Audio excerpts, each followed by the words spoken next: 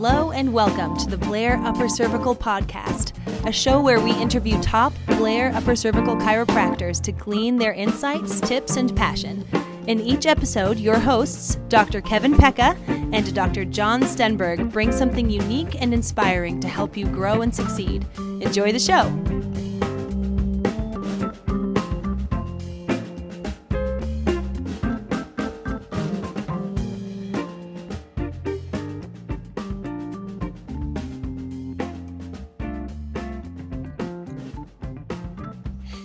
Welcome to Blair Technique Podcast. Dr. Susan Williams is our special guest this morning. Really excited to chat with her and hear about her story.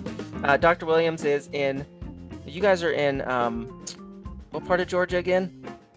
It's actually Roswell, just Georgia. Outside of Atlanta. Awesome. With Dr. Christopher Lee at Sweet Life Chiropractic. That's where I got my first set of Blair x-rays. When I was in school as a student at Life there, I went up and Dr. Lee shot my first Blair views so that Dr. Charmaine Herman could give me my first Blair adjustment. So I love having those guys local to the students there. But Dr. Williams, give us a little bit about your background. Introduce yourself to the Blair Technique family and tell us how you got into chiropractic. Thank you, John. I'm so excited to be a part of this podcast, and I'm very grateful that you're doing it. That's so cool to spread this message around.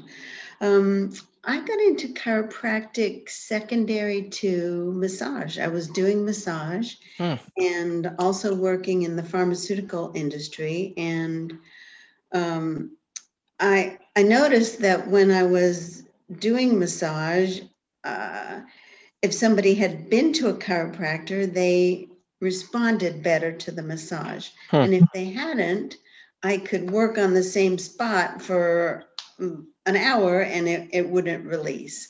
So that was my that was the transition, was from massage to chiropractic.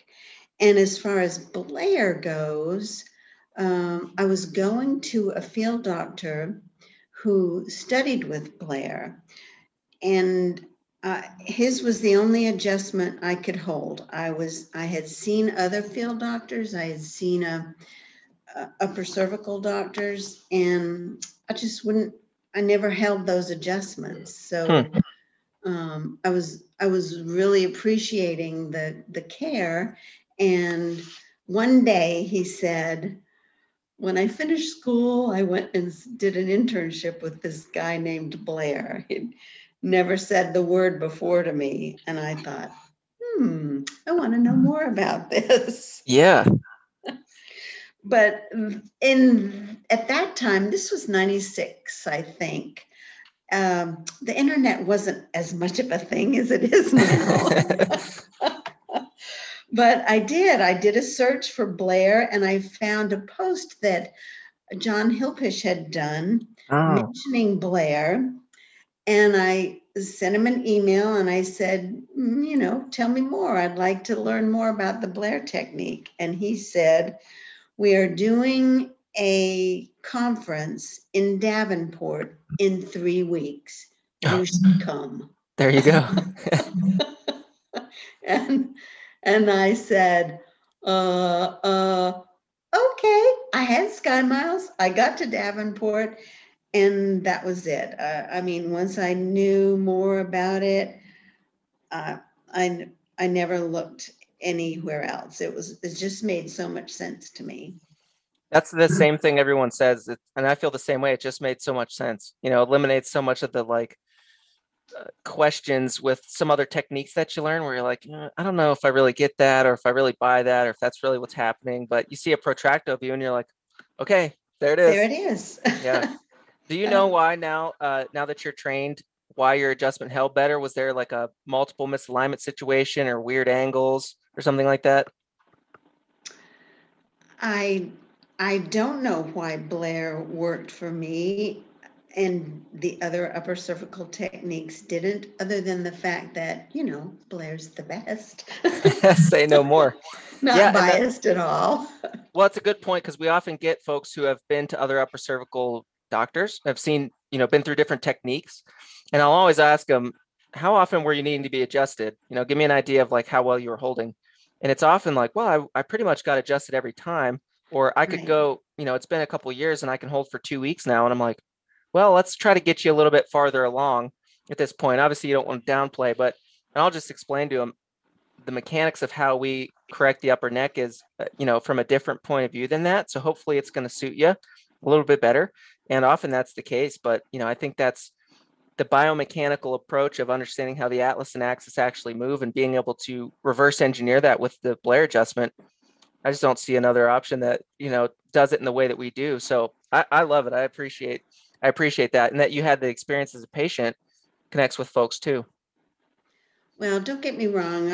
I've referred to other upper cervical doctors and have nothing but respect for the other techniques. But my own personal experience, I held the Blair adjustment and I did not hold.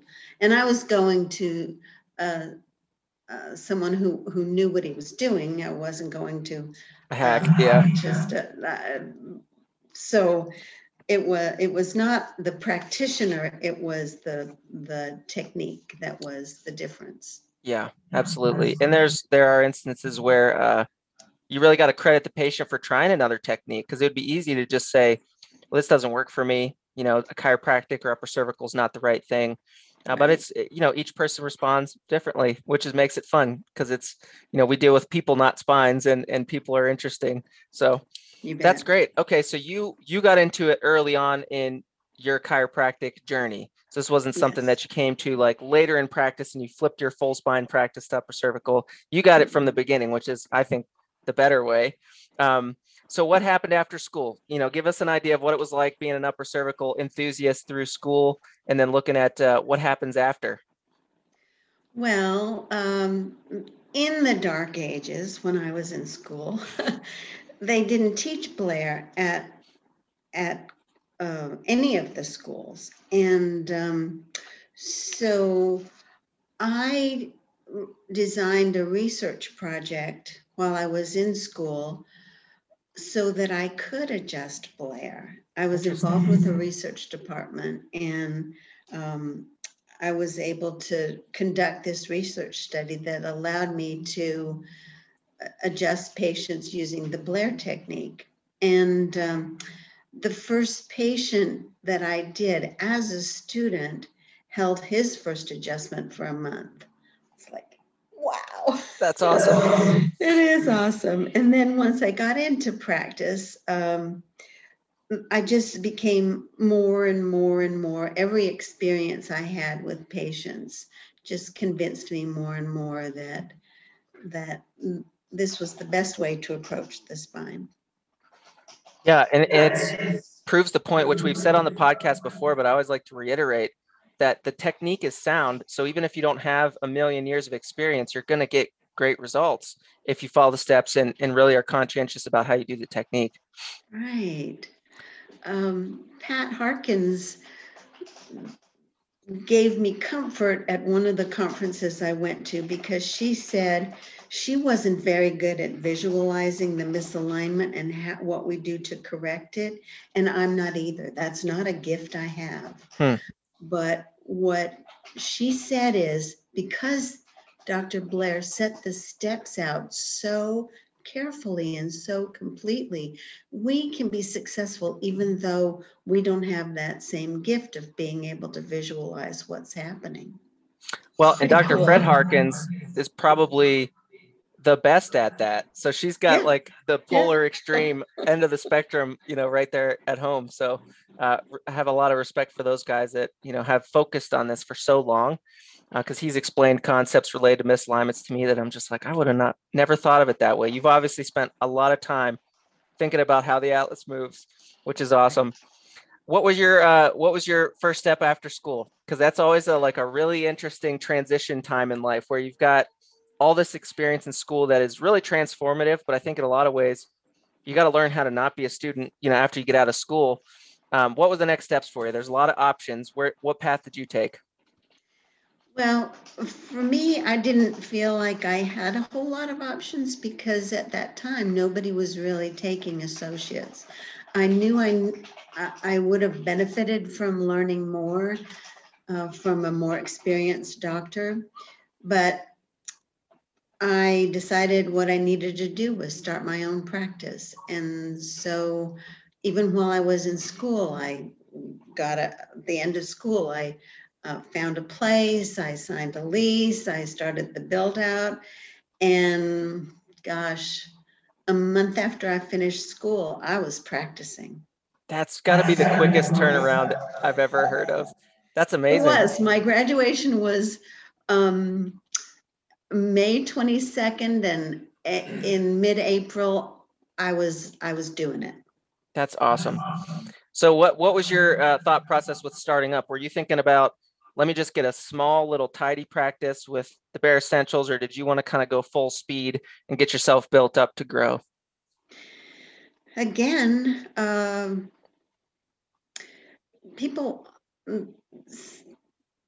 patients ask, why don't more people do Blair? And one of the barriers is that you have to have x-ray equipment and you have to have a certain setup that will allow you to take Blair films.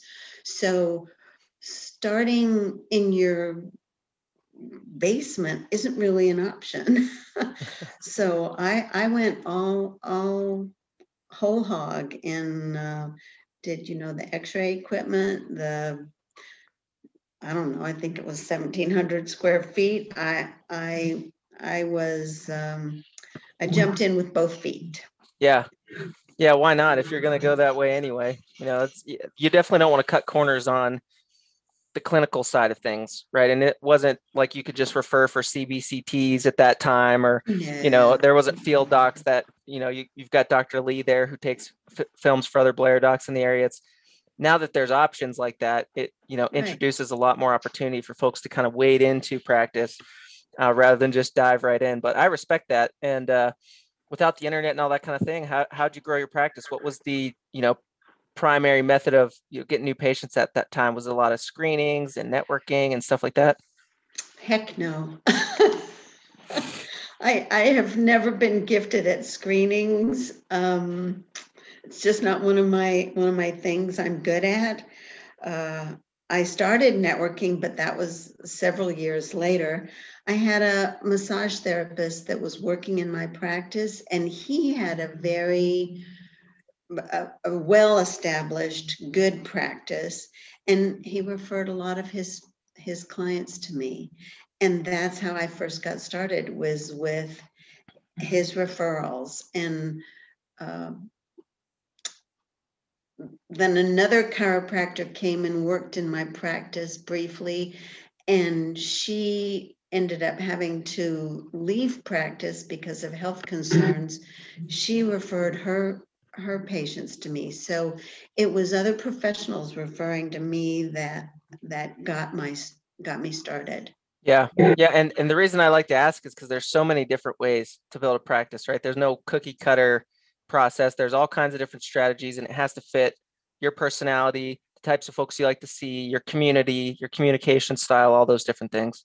Mm-hmm. Let me ask you this, because you have the training in the massage world. When patients ask you, can I get a massage? Should I have a massage? Or how do you help them think about when and how to implement something like a soft tissue approach?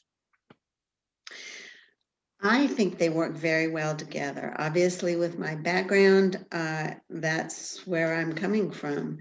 I find that patients who get massage hold their adjustments better.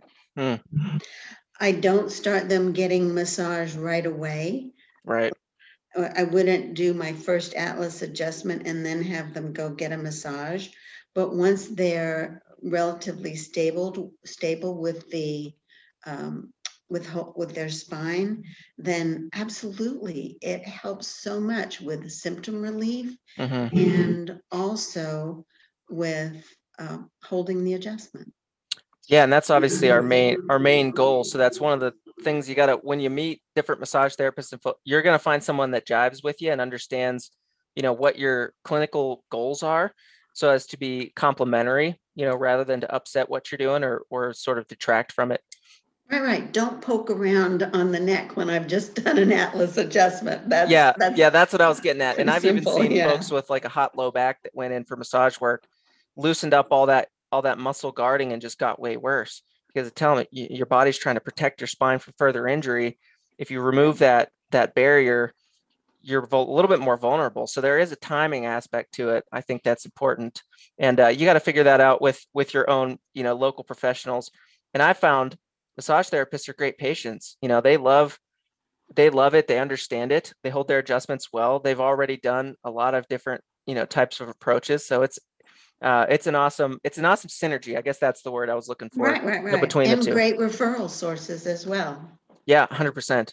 Are there other types of practitioners that you like to work closely with? Other types of, maybe alternative therapies that you find are really complementary? I would love to work with a naturopath. I think that we appeal to the same kinds of people. And I'll tell you who else I think is a great referral source is hairdressers. Oh, yeah. Because they need the work, so they appreciate it. And they have developed a great relationship with their clients. I think that's where your greatest referral sources come from, is people who have a deep relationship with others and see lots of people that they talk to. Yeah. Yeah, that's great advice. I think if you can connect those dots, if they understand that you're doing the same thing, right? You're seeing people and talking to them and caring for them. You're going to have that in common. It removes that kind of barrier of like, is this chiropractor a little bit, sketchy, or can I trust them? Are they going to take good care of my clients? Are they going to say or do anything weird with them? And all that kind of stuff. Right. Let me ask you this, since you didn't have a field doc kind of looking over your shoulder when you started out, how did you develop confidence and proficiency in Blair technique? Were there folks like Dr. Hillpish or folks that you met at the conference there that you stayed in touch with or troubleshooted with? How did you start to develop your skills? I went to seminars given by every Blair instructor. That's smart. That was teaching. And multiple times a year and multiple times with the same people. And I would learn something from each one. Dr. Meg Banich in New Jersey, she taught me some things about X-ray analysis that were just a different way of looking at it than I'd heard before. Roger Morrison, I took films to him. He would look at my films and he would say, "Oh, you did this all wrong." Like, I thought that was pretty good. And it was always so depressing and humbling, but yet at the same time, that's how you learn, is by being open to listening to what more experienced people have to say. So I learned this one from that one, this from that one. My first set of Blair seminars I went to were given by Weldon Munsey, and he was they were I believe they were the last seminars he did, and he said some things that I still think about today. He had a way of expressing about the double misalignment. He said, it's like a fish hook. It's not the big curve that gets the fish, it's the little hook that gets the fish. And so sometimes that small misalignment on the other side is the one that's causing the problems. Wow. So yeah, obviously it's stuck in my mind. Yeah. Tom Forrest always had great things to say about research, still does, still teaching. So I have so much gratitude for the people that taught and helped me get better. Like I say, I took my films to every conference I went to, every seminar I went to, and I said, I'm having problems with this patient. What do you think? And that's, if you're not doing the films right, you're not doing it. Yeah, and that's a good point. And we've talked a lot about slipping and checking and how these little, like Dr. Munsey's point about the barb on the hook, the little things, that you get sloppy with can make the difference for the patient's outcome as well. So I appreciate your humility in doing that. And then obviously you followed that path and became an advanced certified instructor. So you've returned the Yes. favor now, and you're paying it forward for the other docs and students. So what have you learned as a teacher of Blair technique? Because I know a lot of folks say when you teach it, you almost kind of learn it a little bit better, and then you observe all these different situations and have to get creative with explaining. So what are some things you've learned as an instructor?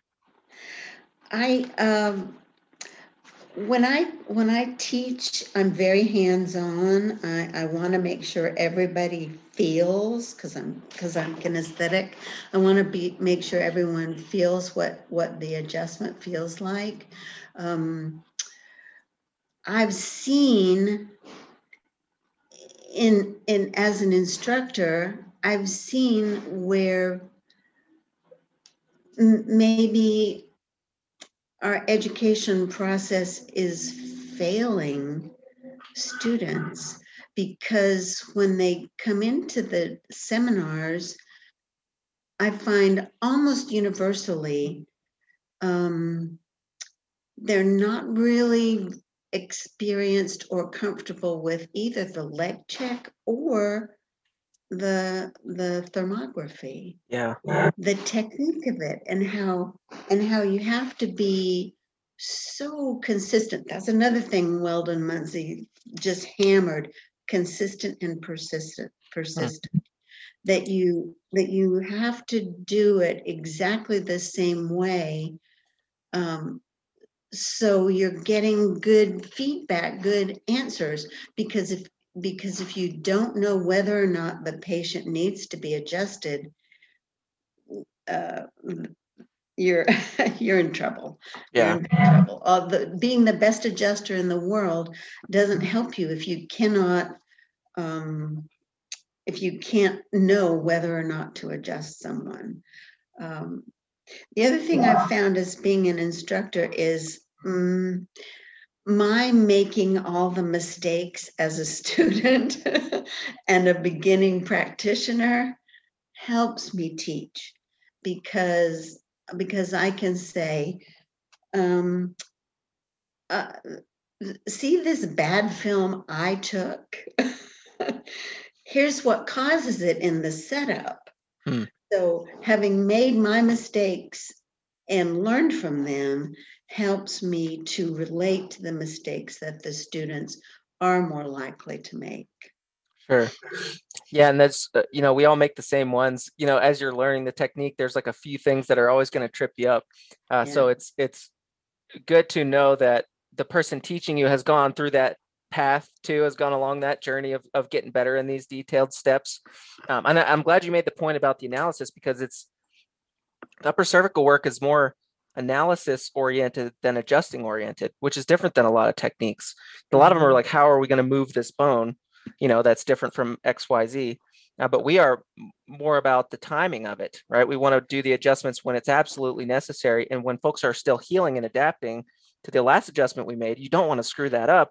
And so if you're kind of losing your grip of the analytical part of it, or the assessment part of it, or the management part of it, it doesn't matter how great your adjustments are. Done at the wrong time, it can cause hurt as much as it could help when done at the right time. Agree. Yeah, with that, do you find that when you teach students from different schools, I know you and I both went to Life, where there was, a philosophy kind of infused within the curriculum, I would say. Do you also find a deficiency of philosophy with students? Because I think in upper cervical, we really want to be heavy on understanding why we're doing what we're doing, and how chiropractic philosophy contributes into how patients, our understanding of how patients heal. Have you noticed a trend over the years as you dealt with chiropractors and chiropractic students related to philosophy? I can't say that I have, only because when I teach, I start out very clearly saying, this is where I'm coming from. Yeah. And you may be in a different place, and that's okay.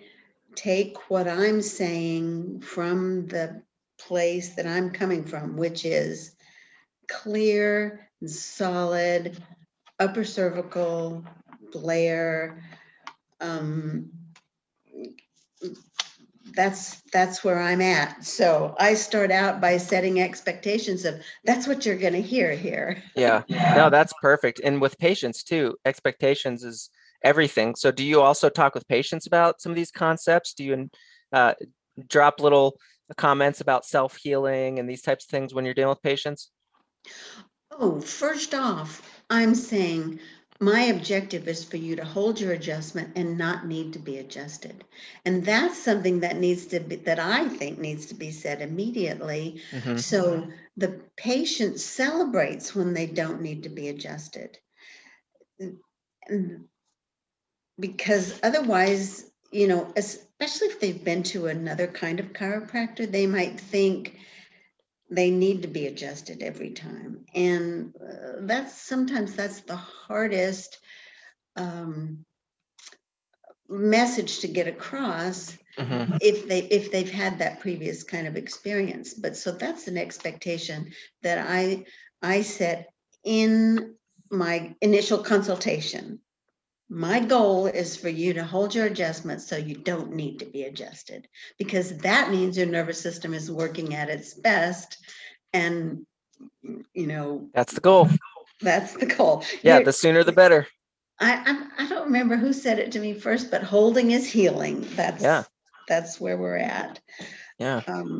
I don't tend to use a lot of jargon with patients. They don't care. They don't care. Yeah. They care that they are feeling better. That's what they're there for. Right. Almost universally. Some people, rarely you'll have someone walk in the door and say, I just want to know I'm healthy and be at my healthiest. Mm-hmm. Most of the time, pain is the motivator, and that's what gets people in the door. So, like I say, I don't, and people ask questions, I'll go deeper with them, but mostly I tend to stay away from jargon and just say, here's what I'm going to do. Let's do it. Yeah, I think that's wise. There's a lot of there's a lot of ways that you can confuse people with some of these concepts. And what's more important than them hearing about chiropractic philosophy is them experiencing it. Right? If we deliver the technique properly, they are going to live the benefits of the philosophy that we're talking about, whether or not they understand the jargon or have ever heard it or not.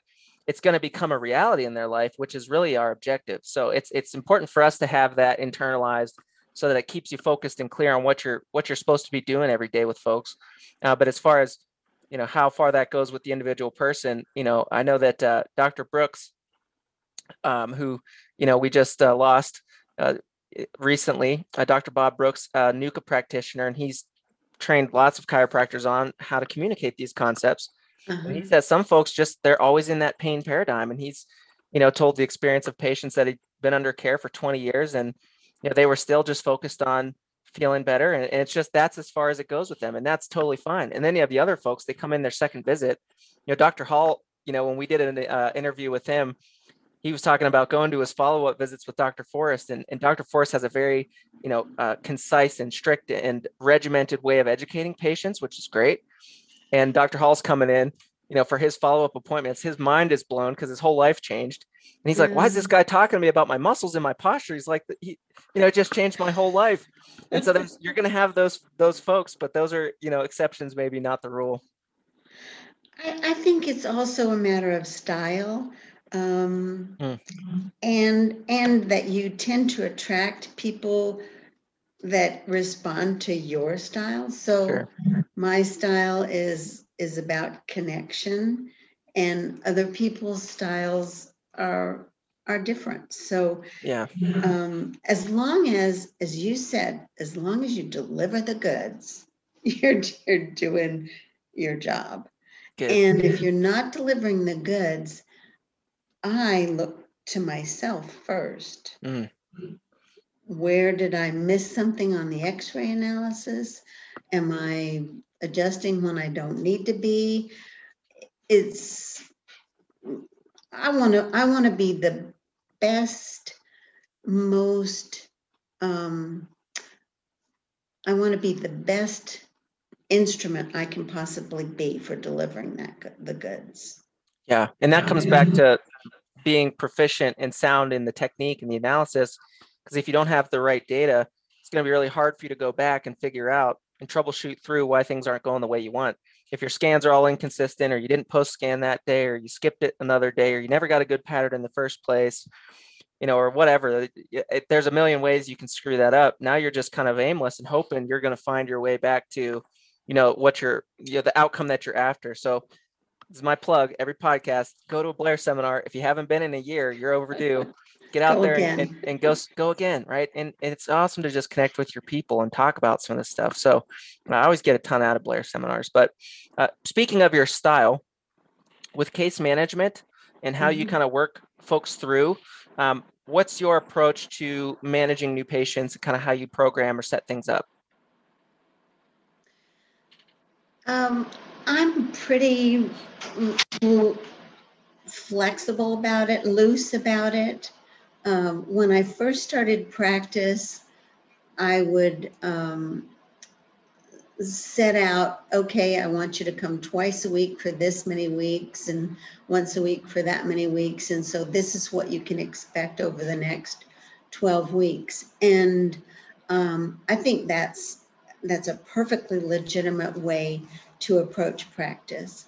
Our goal, of course, is to catch people as soon as they go out of adjustment or help support their process if they're staying in adjustment. I'm a little more loosey-goosey now. If I see someone first time and they say, I really can't get in again until next Monday, whatever next Monday looks like, I'll say, okay, that'll work. We'll make that work. And that's just how my practice has evolved. And I try to be accommodating to my patients. Right. Yeah. In modern day, there's just so many constraints on folks, whether it's schedules, everyone's overcommitted. Everyone's already got kids, I mean, there's and so hobbies much going and on. work. And it's, I think it's great to keep the door open. I had a conversation with a patient yesterday who she's good and stable, checking her periodically. She said, I think I'll probably just call you when I feel like I might need to come in. And it could go one of two ways, right? And that's where you got to know your people. It's like, I could, bear down on her and kind of go through the whole thing of like, well, you're going to deteriorate and blah, blah, blah. But I thought the most appropriate thing in the situation was just know you always have an open door here. Please don't suffer, right? Exactly. We are your people, whether you're here on a structured plan or not, we're your chiropractor. So just always understand that you can come when you need to. And I think that's totally fine. For that situation, it's going to be the right fit. And I'm confident, that she'll continue on. But it's one of those things that, back to, like you said earlier, your style, if you're not an authoritative kind of like style with the way that you manage your clinic and your patients, I think people can tell the difference. We talked with Dr. Judge and, his previous like coaching experiences and things like that. And it's, his management style, we were talking about his team, his management style was just not what he was coached in. And he was just running into a lot of obstacles with trying to fit a square peg in a round hole, him trying to emulate another style that just wasn't authentic to him. So, but these are all things you have to kind of learn, as you go along and you grow into your style. Because I think as a student, you don't know what your style is. You're just trying to copy someone else that you think is successful. So there's a lot of maturing that has to happen, through the experience of practice. That's very wise. It is. Have you engaged with coaching? Have you been the type of person that's had coaches throughout the years? I had a business coach for a period of time. I've never really done chiropractic coaching, but about 6 years into practice, not quite, 4 years into practice, I realized that I was a great chiropractor, but a lousy business person. And I I needed to step up and spend the energy to become a good business person. So I went through a business coaching program, and I found it to be enormously helpful because I had to grow as a person in order to be an effective business person. Hmm. I had to expand my comfort zone and in ways that I didn't learn how to do when I was in school. I really never learned much about business when I was in school. It may be different now. I hope it is, but getting comfortable with asking for money was hard for me. It was real hard for me. Yeah. Yeah. And I think in school, all of your, if you want to say clinical experience up to that point, is either free or deeply discounted. So you never have this interaction with a patient where there is an exchange, that takes place, or it happens at the Right. front desk, but it's like $20 a visit or something like that. So then, Right. Yeah. everybody has this idea of like they want to be successful and earn good money and have a value exchange with patients practice, but then you're sitting across the table and it's like, well, I never had to have this conversation before. Palms are sweaty and all that stuff. So Right. How comfortable am I with saying this is my price? I wasn't, and so I had to get that. I had to get that way. Plus, I had never done really any marketing. I told you I started with referrals from other professionals, and that's when I got into networking. That's when I got into um, going out and doing marketing with my own patients. In fact, I'd never really asked for a referral from my patients either. It really was a growth experience for me. yeah, and I think it's interesting that you went outside of chiropractic to do that. You're going to get such a different perspective. We have our chiropractic bubble and we all kind of know what that's like, as far as like the practice management stuff. There's not too much out there that's innovative or that different. It's like variations on themes. Is there anything else you learned from your business coaching that you'd be interested in sharing with maybe young docs or students that are feeling like you were at that time, where it was like, man, I really got to start leveling up, like you said, I got to step my game up in this business area. What advice would you give them to help start that path? Managing people is the most difficult part of being a business owner. Hmm.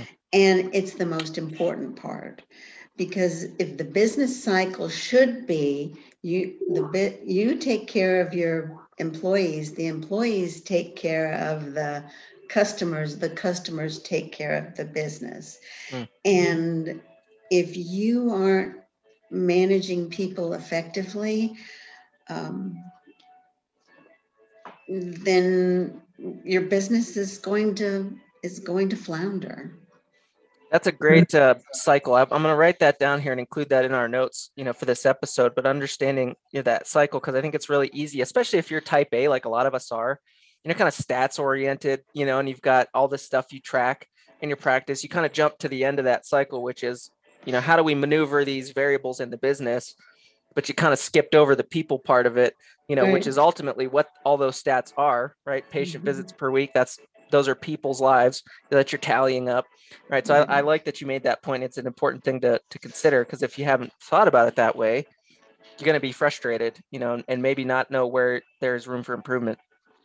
I've learned my own personality style. I learned to recognize the personality styles of the people around me, and so how to more effectively communicate. Hmm. Instead of getting mad at somebody because they weren't doing what I wanted them to do, I had to say, okay, they're not doing what I want them to do because of something in my personality style or their personality style. Yeah. So, That's an interesting thing about, starting to practice. Sometimes, in conversations with folks that are in associate positions, they're always griping about the stuff they don't like about, their job. And it's like, I want to start my own practice, right? So I don't have to, I'm like, you got to do all that same stuff, right? That you Right. don't like, you have to do all that in your own practice. But now Mhm. everything's your fault. Like you said, it's like Right. you're the top of the food chain, understand what that means. And if you're willing to, sacrifice some of those things to be the clinic director, the clinic owner, the lead doc, or whatever you want to call it, then I think that's worth exploring. But if you're just frustrated at work, maybe you need to figure out how to get less frustrated, whether it's a communication breakdown, like Yeah. you're saying. We talked with Dr. Christine Zapata about this, and she had a lot of wisdom to offer as far as understanding maybe if you're more of an associate type than a lead doc type. There might be different personality types that lend themselves to thriving or being more successful in those different positions. So if Mhm. folks are interested in that conversation, go check out the podcast we did with her, because it'll fill in some of the gaps and maybe help you think about that a little bit more strategically. So That's a great resource. I know in my case, I had to change my recruitment style, my because of my own personality flaws. Um, when I would interview somebody, I would instantly love them and say, "Oh, you should come work here," and then find out after a couple of weeks that they were functionally illiterate. It was just not, it was not working, yeah, not that's a working. problem. So I had to create a multi-step interview process that would protect me from my own personality style. So That's that's good. So you're hedging the bets against yep. your own like Yep. rose-colored glasses. Well, it's an interesting thing because it's like with patients, right? You don't really know your patients when you first meet them, especially if they're in pain or they're going through a health challenge. You're not seeing the real them, right? And it's probably true a lot of times with your interview process. It's like everyone's putting their best foot forward and they're projecting what they Right. think you want to see. So as far as like what's it really going to be like after a period of time, that's if you can get to that sooner than later, you're going to have a better, you're going to set the table for success for everybody a little bit better. So Sure. with patients, for example, I always like to ask them, like, what do you want to accomplish? Not just like, how do you want to feel? What in your life do you want to see change? Why does this matter? What is it that you're, is being limited in your life? Because whether or not you feel 100%, anytime soon, I want to know that you're seeing your life changing in the way that you're after. And so the answer to the question might be, I want to be able to play golf with my son. Mhm. I want to be faster on the tennis court. Yeah. I want to be able to pick up my grandkids. Those are the real goals. And the interesting thing is if folks can't answer that question, sometimes they're like, "Well, I mean, I don't know, my back hurts." It's like, well, you got to think about why this matters to you. Or otherwise, we're going to get really, lost in the weeds on the symptoms because they always fluctuate. So I think it's a good exercise. Even if folks don't have an answer, it'll at least get them thinking. They should be thinking about that. And if they don't even know what they're trying to accomplish, how are you going to help them get there? So Good point. Good point. people are interesting. So um, Indeed. now, do you continue with personal and business development? Is that something you've stayed interested in or that you're, continue to kind of work on? Or do you feel like you've hit a pretty good rhythm with knowing yourself and how you like to practice? Well, I have been a part of a networking group, and at right along since I started as a part of my business coaching program. And in that networking group, we have education on how to be a better networker, and it includes self-improvement and um, lifelong learning is one of my precepts that I live by. So I don't do any formal coaching, but I continue to work on myself as to be a better person, a better doctor, a better communicator, better at connecting with people. Yeah. Yeah. Networking is a great exercise, as a new doc or someone that comes out of school, because I think you just lose touch with reality and like what people are thinking about or what they care about Mhm. or how to talk to them. Mhm. So you True get in these, enough. yeah, you In get in these, school. I know you're surrounded by people that are like you and you just get so fixated on all the wrong stuff. But then you get out in the real world and you start, you have to practice this exercise of like tell people what you do in 60 seconds or less. And it's like, Yes. well, no, it's just like all of a sudden you realize like, okay, I've got a lot of stuff to work on. You got a lot of communication errors and breakdowns that you need to practice. Cause it's like you said, life and practice is about relationships, communication, expectations. I mean, there are just certain principles that apply across the board. And if you can figure out what those important things are for you and work on those, you can, have a lot better time in life and practice, I feel like, or at least know where you've got, room for improvement.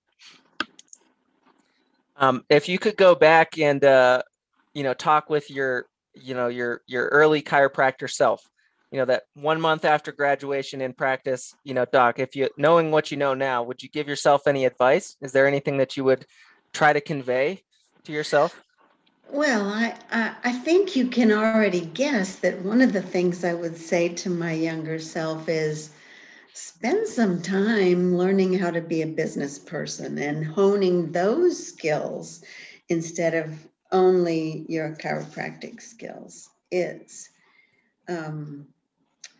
very few of us have the luxury of walking in to work in the morning and just doing chiropractic all day long. Yeah.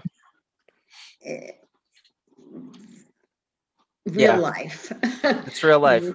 Real life. It's true. Yeah, you're so right. And I think one of the, because I started practice after school like you did. And one of the blessings of not knowing what you don't know is, you're kind of like ignorant enough to just keep going because you don't really know all the stuff you're facing.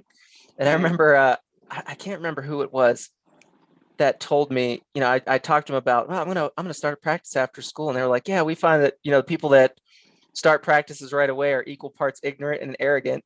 And I was like, that sounds like me. That's good. Like, yeah, but it's true. It's you almost just need enough. You almost need enough of a blind spot to just get going, Right. And I was kind of like you in that I wanted to focus on technique and just like getting really clinically sound. Right. It's like, let's just spend the time, on developing that early on in practice so that where you stand, with your patients and what you have to offer. And then from there, you can really kind of pour the gas on the business when you feel like you've got a good product to offer. But the fact is, in an early practice, you've got a lot of downtime. Yeah, that's true. So educate yourself on how to be a better business person while you're waiting for your next patient to walk in. There you go. Yeah. And you can do the same with, what I ended up doing when you're sitting there twiddling your thumbs, like, okay, where are these people coming from? You figure out your schedule real quick. It's like, okay, we're going to put all of our people coming in at this time. Then I'm going to spend this time practicing my technique. And then I got to get out of here because that's where all the people are, not in the office. So you figure that stuff out and you have enough humility. You end up, kind of navigating your way towards, a routine that's going to serve you and build your practice. But, well, that's great. Do you have any last words of encouragement or thoughts that you'd like to share with maybe young docs or students who are kind of, a lot of the target, for our conversations is trying to equip young docs and students to be successful? Is there anything you'd like to share from your experience? Could be practice related, personal development related, technique related. When I took my first seminar from Weldon Munsey, he did it in Lancaster, California. So I was staying in a hotel. After the first day, and it was a long, grueling day, I went back to my hotel room and I cried. Literally bawled my eyes out. Because I wanted it so bad and it looked like it was so far away. I did not see how I could get from where I was to where I wanted to be. But I did. I did get there. I got to be a great Blair doctor. And the encouragement I would offer to young doctors is stick with it, stay with it, get input from everybody you can, and it'll come. Beautiful. That's great advice. Yes. Stay the course. And the Blair community is here to help. We just want to see Right. everybody succeed. Right. So Mhm. don't feel like you're isolated from the rest of us. Please reach out. And we'll make sure that you can get in touch with Dr. Williams if you'd like. If you're a student at Life, get connected with Dr. Williams and Dr. Lee one way or another. It's just always great to have someone in the field in your corner, kind of help connect you with the real world. And if you're a doc that's interested in Blair technique, maybe you've felt like you slacked off a little bit, you're slipping, get connected with the Blair Technique Seminar. If you're totally brand new to this and found it accidentally and you're like, what are these people talking about with upper cervical care and all that kind of stuff?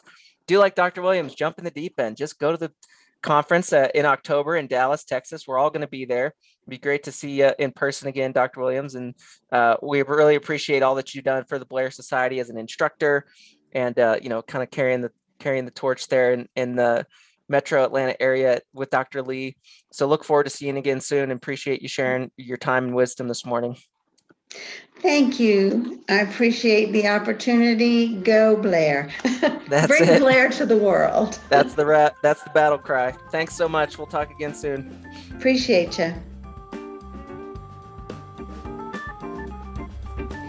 Thanks for listening. If you enjoyed this episode, please share it with a friend or colleague. Be sure to subscribe for future episodes and check the show notes for links to our hosts, guests, and other relevant information. And head on over to www.blairchiropractic.com to find out more about Blair Upper Cervical Chiropractic or to find a doctor close to you. If you're a chiropractor or healthcare provider, you'll want to look at www.blairtechnique.com for information on upcoming events, professional development resources, and some very useful online training modules. You can also find a link to make a charitable donation, which is greatly needed to advance research. Until next time, be well.